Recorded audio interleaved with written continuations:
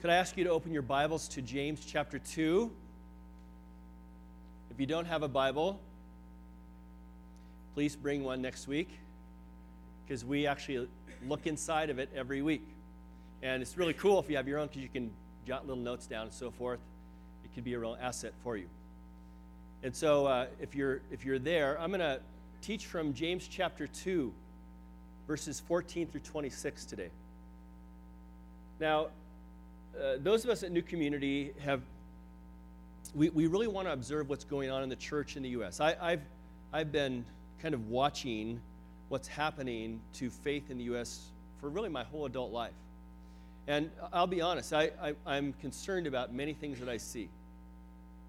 I'm concerned that there are many people in the U.S. that say they're Christians, but don't act like it.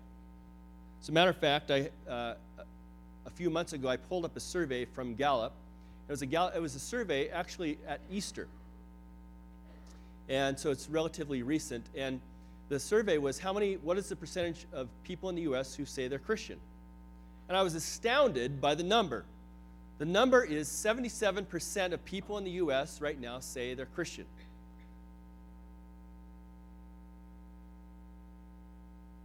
I just have to pause and ask, is that even possible? The corollary study or research connected to that statistic is 40% of people who say they're Christian, or 40% of these people don't go to church. Or only 40% go to church, I should say. So there's this huge disparity in the statistics. There's this big gap between people that say they're Christian, and not that church makes you a Christian necessarily, but there's this huge gap between people who say they're Christian and people who act it out in some way. Well, if you've been reading along in James, I kind of get the feeling that James had a similar concern. Because the text that we're going to read today is one of those familiar texts. I'm going to read the first verse to you right now. It says this: "What good is it, my brothers?" This is verse 14, James 2:14. "What good is it, my brothers, if a man claims to have faith but has no deeds? Can such a faith save him?" Now, I'll be frank. In looking at this text this last week, really thinking deeply about it, I found myself kind of stuck because it's such a familiar text. What is the word of the Lord for our church? And so, as we think through this question, and that really is the essence of this text, is it possible to have faith and no deeds? In fact, if you look at the entire section, 6 times James creates this couplet between faith and works. Can you be a person of authentic faith and not have good deeds? Can you be a person who says they believe in Jesus and it doesn't show up some demonstrative way in your life? Can it even happen? In fact, James says, what good is it? It's a qualitative question. What good is it if you say you have faith but there's no action in your life? So just in case you're ready to doze off already, you can wake back up in 30 minutes and I'm going to say that again. That is the essence of the entire section. In fact, through this entire section, he says it over and over and over again, but this is what he does. He gives examples to help understand what authentic faith looks like. Now, anybody given public speeches here before? Raise your hand if you've done a public speech. Now, in a public speech, you want to use examples or illustrations or analogies, right? Why do we use examples when we talk? Sorry? I'm sorry, I'm deaf. Relatable, okay. Reinforce and support the speech.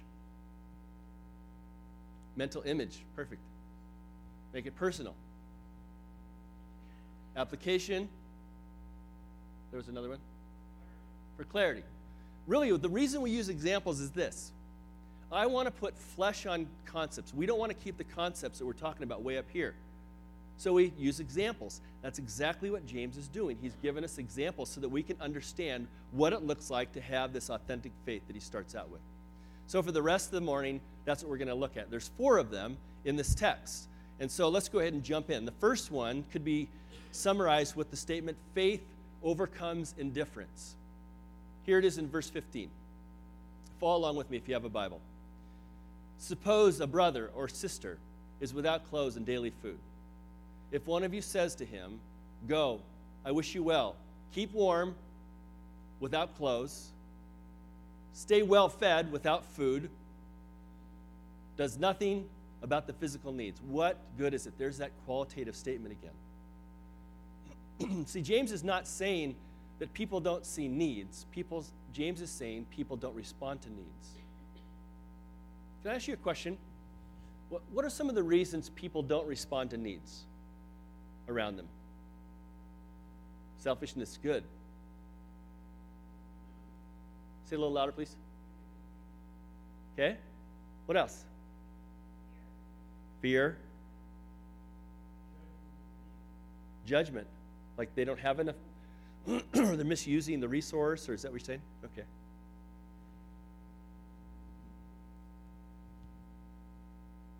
Here's the premise I have.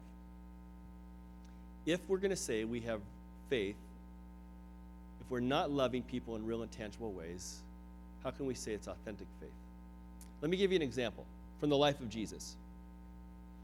Luke chapter 10, a lawyer comes to Jesus and asks him a question. How do I inherit eternal life? Jesus says to him, what does the law say? The lawyer says, well, love the Lord your God with all your heart, mind, soul, and strength. Love your neighbors yourself. Jesus said, right answer, go do that and you'll live.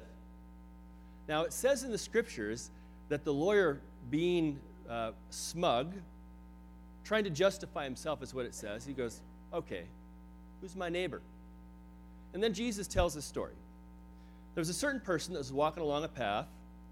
Robbers fell upon him, beat him, stripped him, and took all his stuff from them and left him half dead. So he's laying along the road, and there's a priest, a religious person, walks by, sees the person off to the side of the road, and veers way away from him. A Levite, another religious person, sees the person on the side of the road, veers away. And then it says a Samaritan came along, and catch this, it says he had pity on him.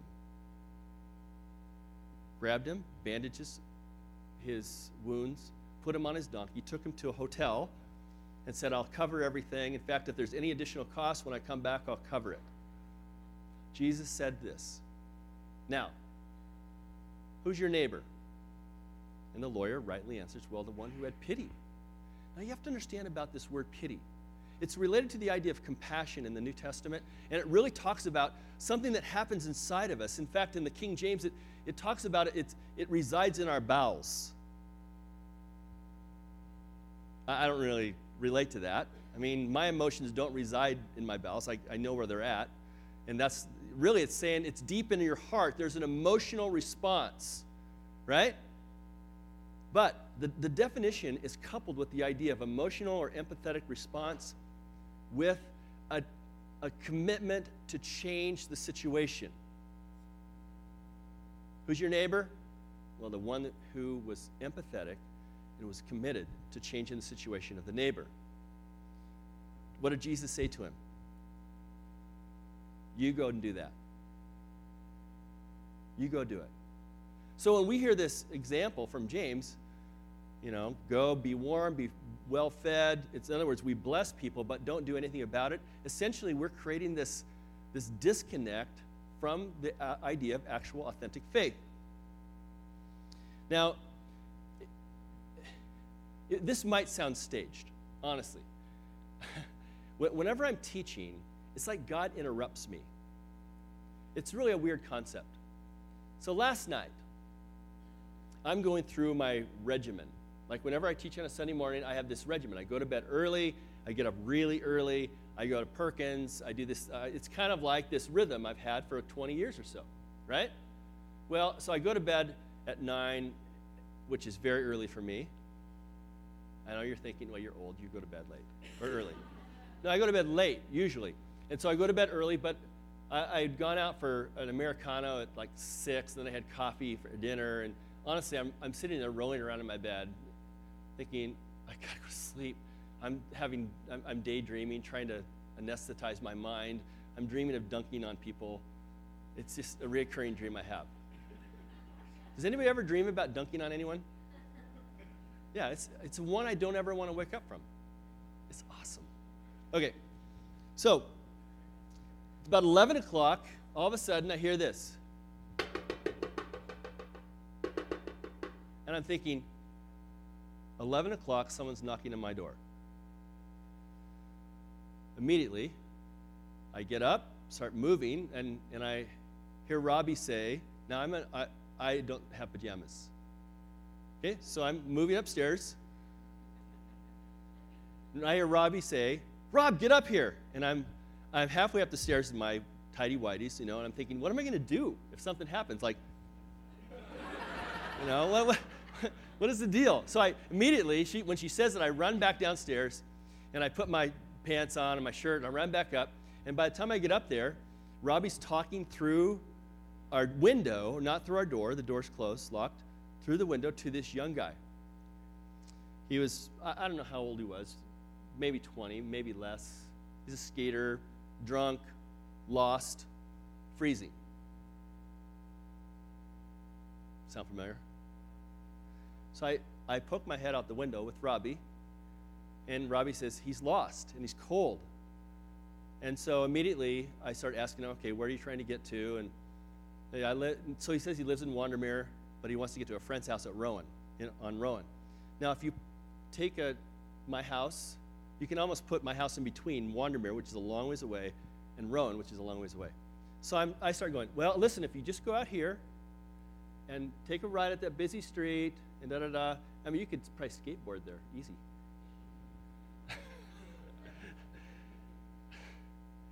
Okay, this is what's going through my mind. This is confession time. Number one, I've seen a lot of shows. I've seen a lot of news reports. And honest, this is what I'm thinking. They could have a whole bunch of guys in the bushes. And if I open the door, I'm going to get ambushed. What is that? What is the core? What is the core? I mean, this guy's half my size, just so you know, and drunk and can't find, his way home. So, okay, so what driving motive is that? Fear. Here's another one. How dare him interrupt my rest? What's the driving motive there? Besides sinful. Essentially what that is, it's inconvenience. This is another one. This is my last thought. It's really not that cold out. Now, it really wasn't last night. It wasn't that cold. I mean, I know he just had a T-shirt on. It was raining, and so I'm sitting there processing all this stuff in my mind. And finally, Robbie, who's the Holy Spirit, tells me, Rob, take him somewhere. And he starts, walking away by then. And so I went and got my shoes on real quick and ran outside and said, hey, listen, I can take you wherever. And by that time, the door was already shut. And so he walks away, and I just feel like, man. And then I go back to my house. This is the funny part. Now, I have a screen door that the handle's a little loose. I go out to my house, and my handle's missing. I go, hey, did you take my handle? He goes, I most certainly did not. And then he goes, oh, I guess I do have it.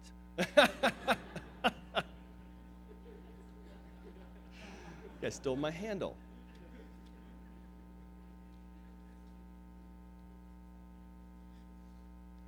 So one of those opportunities to actually practice what I'm actually thinking in bed. Like, okay, man, I got to figure out a way to share this story with the people.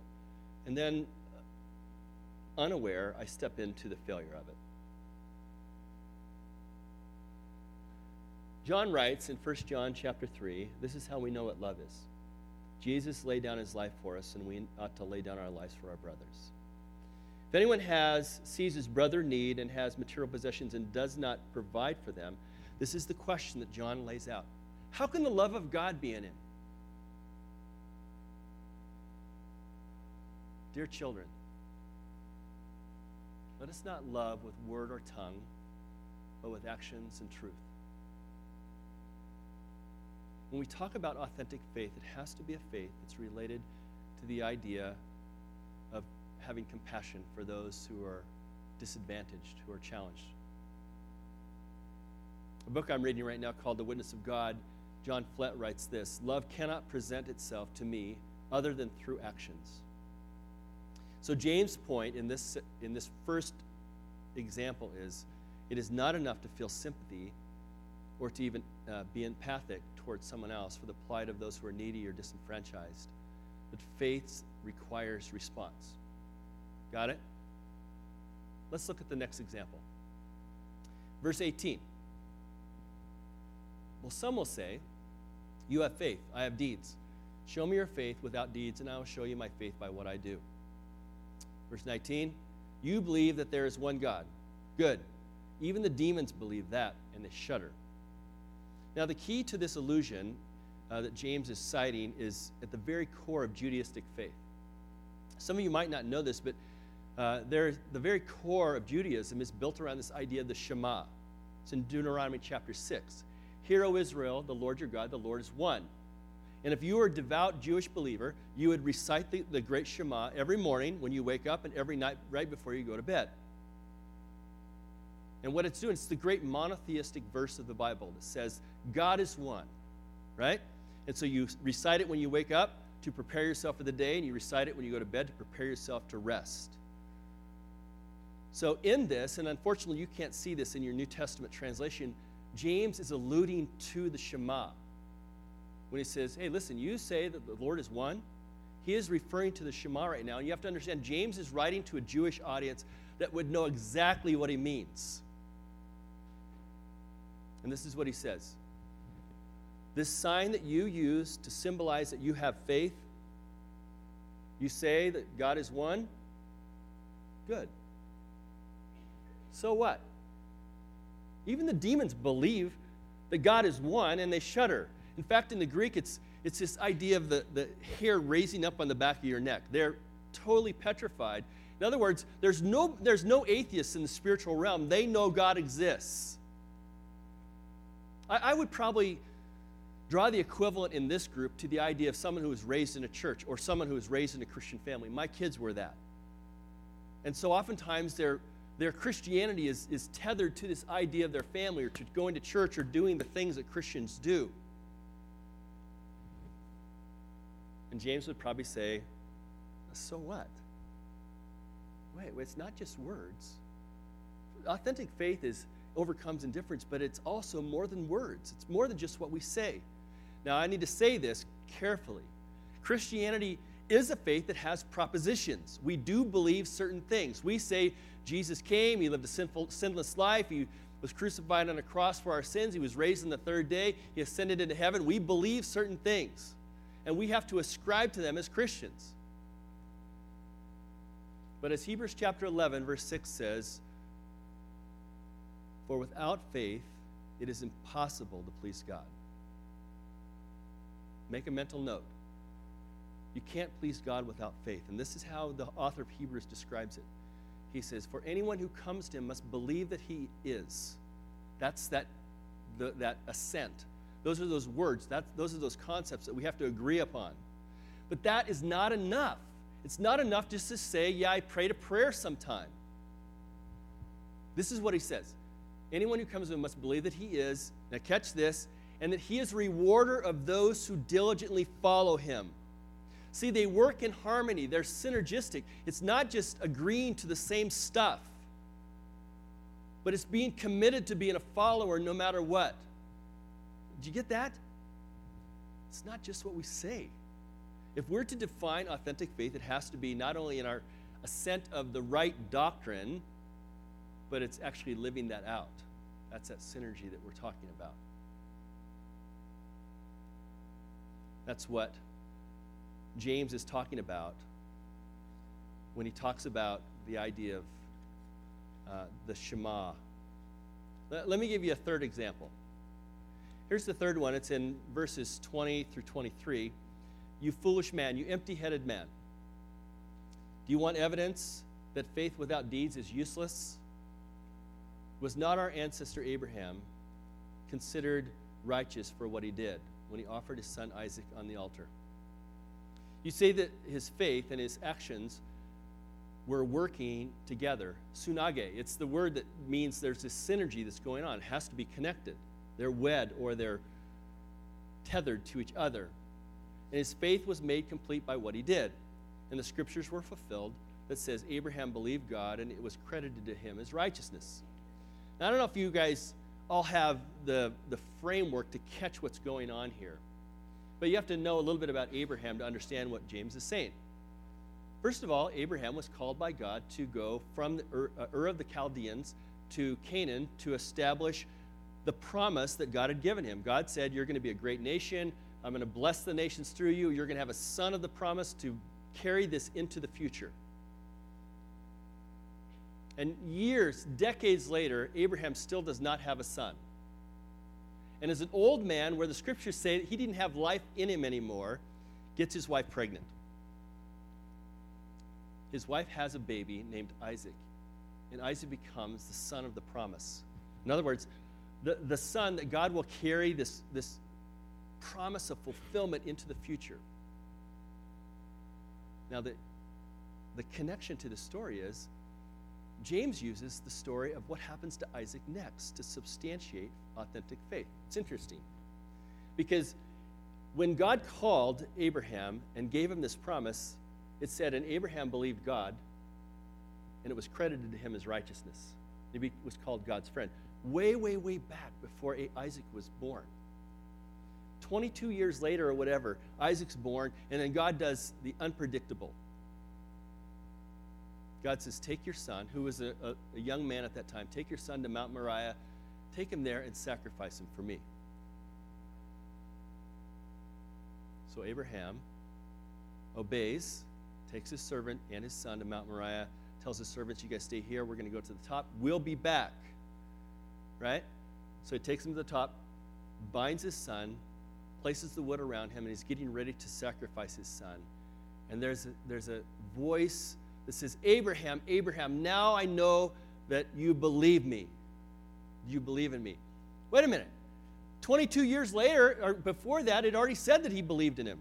What was going on is, at this situation with Isaac, it was demonstrated. The belief was demonstrated in a real and tangible way, and God provided a lamb. And so Isaac and Abraham go down the mountain, they go on with their life, and Isaac becomes this child of the promise. I have no idea how to even calculate what's going on in Abraham's mind as God tells him to go sacrifice his son. If you're a dad, I mean, that is incomprehensible. I don't understand God. I used to have God figured out. Honestly. But the longer you walk with God, the more I realize he's mysterious. I don't even get this stuff. So the question is, I mean, did Abraham come to a place where he just goes, this just doesn't make sense? You promised, and the son, look, it all makes sense, and now you're going to have me sacrifice him. Has that ever happened to you? Where you find yourself trying to obey God, and you get into the middle of it, and you just go, man, this does not make sense anymore. Now, I'm not talking about girls and guys. The idea of God promising something, this is an aside. This is separate from your Tide dollars right now. This is just listen, do not project your stuff on God as a promise when you think that you have a soulmate. 90% of people who say they have soulmates, they don't stay together. I just made that statistic up, but it seems that way. Seriously, you know how many people I've talked to said, this guy's my soulmate. Oh, that guy's my soulmate. Listen, I see so many young people get in trouble because they start thinking that God's made a promise that he has to fulfill with that girl or that guy. Can I tell you this? The only time we're absolutely certain that God made a promise about that girl or that guy is when the person says what? I do. Then they are. You know that for sure. Up until that time, do not get messed up thinking that's part of God's promise for you. Okay, I'll back to the sermon. Honestly, please spare us all the hassle. You know how much hassle we've gone through. Abraham did come to this place where he just goes, this doesn't make sense anymore.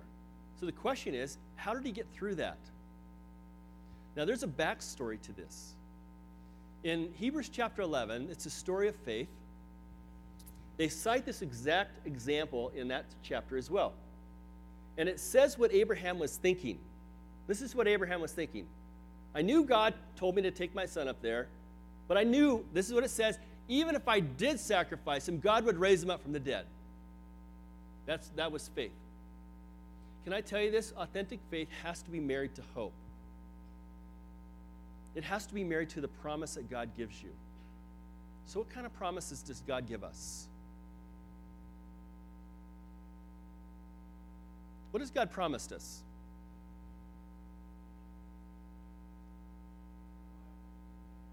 Eternal life. I'm sorry? Okay, never leave us and forsake us. What else? Who strengthens us, exactly. What else? That he loves us. That he will continue to love us. What else?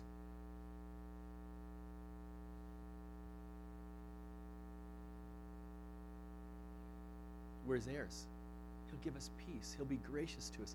All of these things, and I don't want to spend a ton of time, but we could create a mosaic of ideas of those promises that God has given us.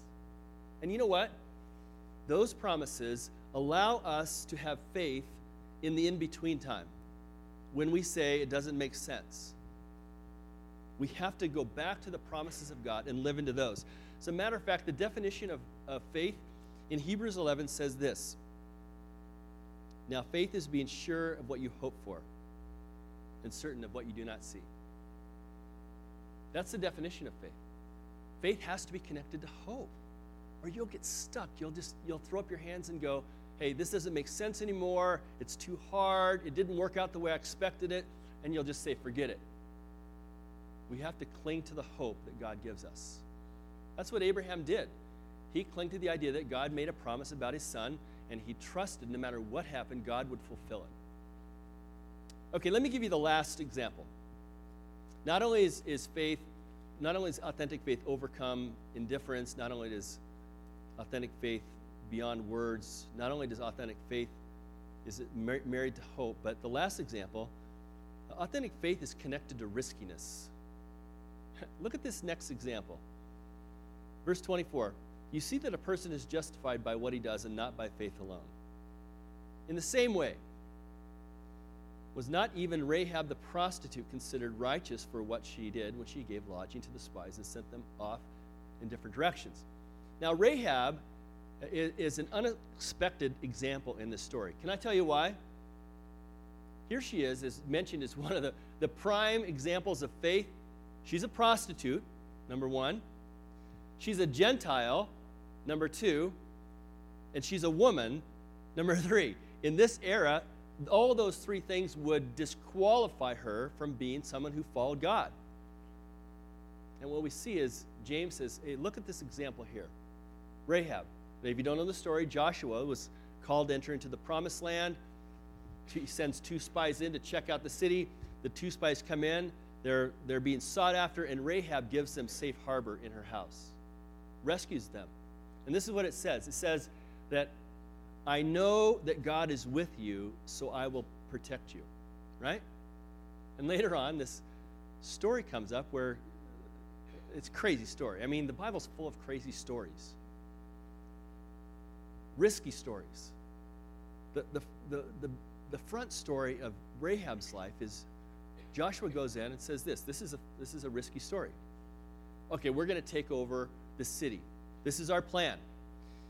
God told me this is the way it works. We're going to get all our priests, all of our people. We're going to take 7 days, and 6 of the days we're going to march around the city one time. We're going to blow trumpets, and we're going to walk. 6 days straight. On the 7th day, this is what you're going to do. You're going to go around 7 times, and at the end of the 7th time, you're going to blow the trumpets, and everybody's going to shout. And then what? No, that's it. That's what you're supposed to do. Then you'll win. I don't know about you, but that is not strategic. So what they do their thing, blow the trumpet, 7th day, go around. I'm not going to go around 7 times. I'll fall over. They blow their trumpets. They all shout. They shout. And the walls come down. They go in and they seize the city. And the first thing that comes out of Joshua's mouth is, be sure to go and get Rahab and everybody who's in her household, because she acted this way for us. She becomes this hero of faith.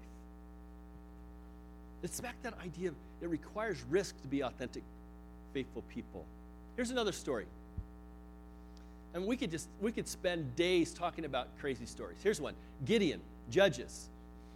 God calls Gideon to go and take over the Midianites. Now, Midianites, it says that their army was like a sea. They couldn't count them. So God says, this is the strategic plan. Ready? You have 32,000 warriors. You have too many people. This is what I like to do.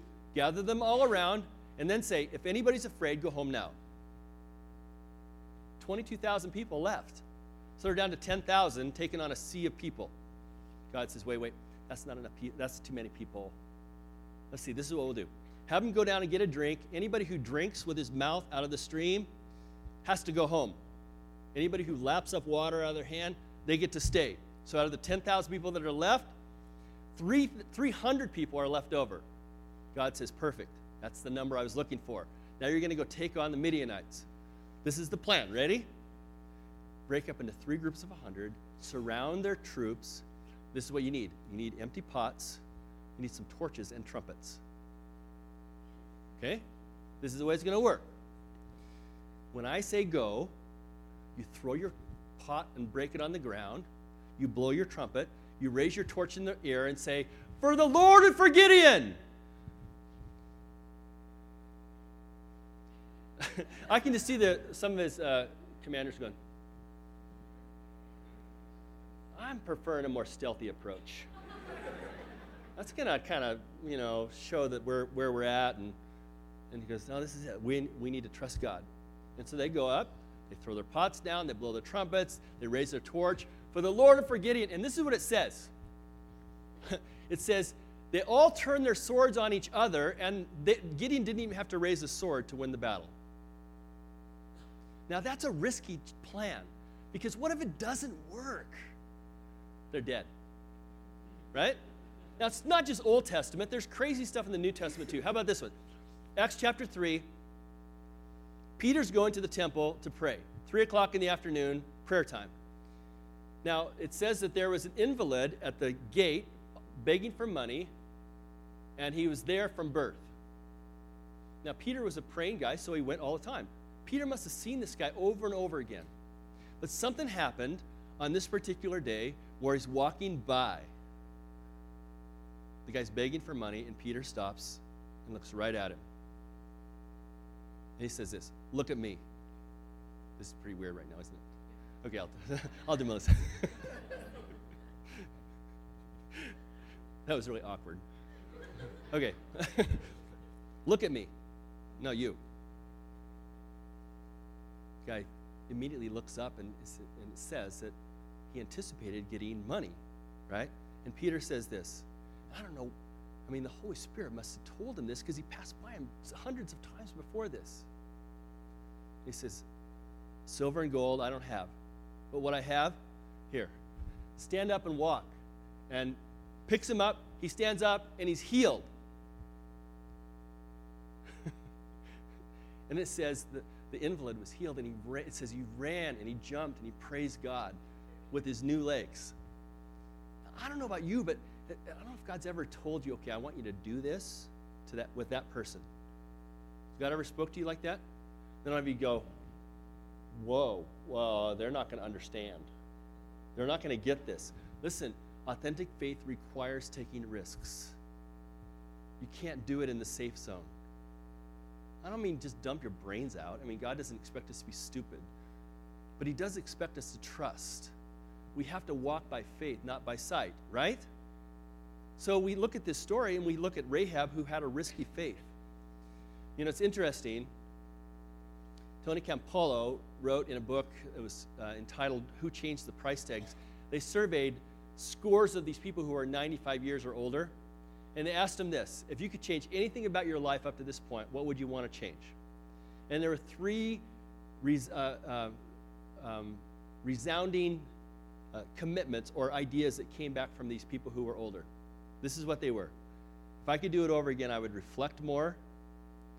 I would do more that will live on after I'm gone, and I would take more risks. The American ethos is one of safety and security. I want to tell you, church, we have to be people who step into faith, that aren't afraid to take risks.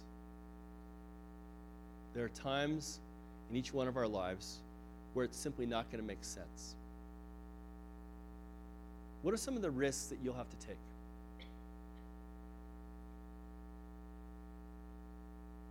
Think just quietly in your mind, think about what types of risks might God call me to?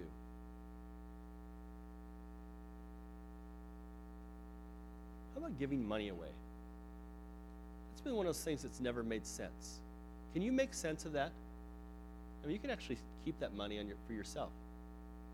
You give money away, you go, here, I'm going to give this away and I'm never going to see it again, and I can't really understand why, right? That's a risk. You take the risk. You take risks with relationships all the time. Will you reconcile? Will you say you're sorry? Will you ask forgiveness? Will you forgive? How about this? I'm going to say I love you to somebody that's difficult to say I love you to. And we could pile these up over and over, but the reality is we have to be people who are willing to take risks. That's part of being people of authentic faith. Now, there's one more verse in this text. It's in verse 26. It says this: as the body without the spirit is dead, so faith without deeds is dead. It's very similar to the way James started the passage, right? Now, have you ever had an opportunity to go to an open casket funeral? Raise your hand if you've been to one. Yeah, a lot of you. They're kind of weird, I'll be honest. I always don't know exactly what to do when I go walk by like they're like dead. You know? I mean, I want to be respectful and everything. But you know what they do? They try to make them look normal, right? Comb their hair, put on their nicest clothes, put some makeup on their face so that it looks like they had a little sun, you know, feeling pretty healthy. In fact, I've been told this, I don't even know this for sure, but I've been told they sew up the orifices so they don't let gas out, which is kind of weird.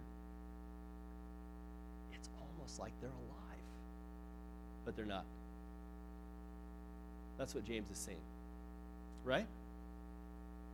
Just in the same way, a body without the spirit is dead. So is your faith if there's no actions accompanying it. Is that strong enough? So the question is, what good is your faith if it doesn't have these deeds? Our faith, authentic faith, overcomes indifference. Authentic faith is more than words. Authentic faith is married to hope. Authentic faith is actually taking risks when God calls you to. Faith without works, what good is it? What good or what benefit is a body without a soul? What good is a warm blessing without warm clothes and warm food? What good is saying you have faith when your life speaks otherwise? James has given us examples to prove this one thing. Authentic faith must be one that is accompanied to the life of a follower. I'd like you to pray with me.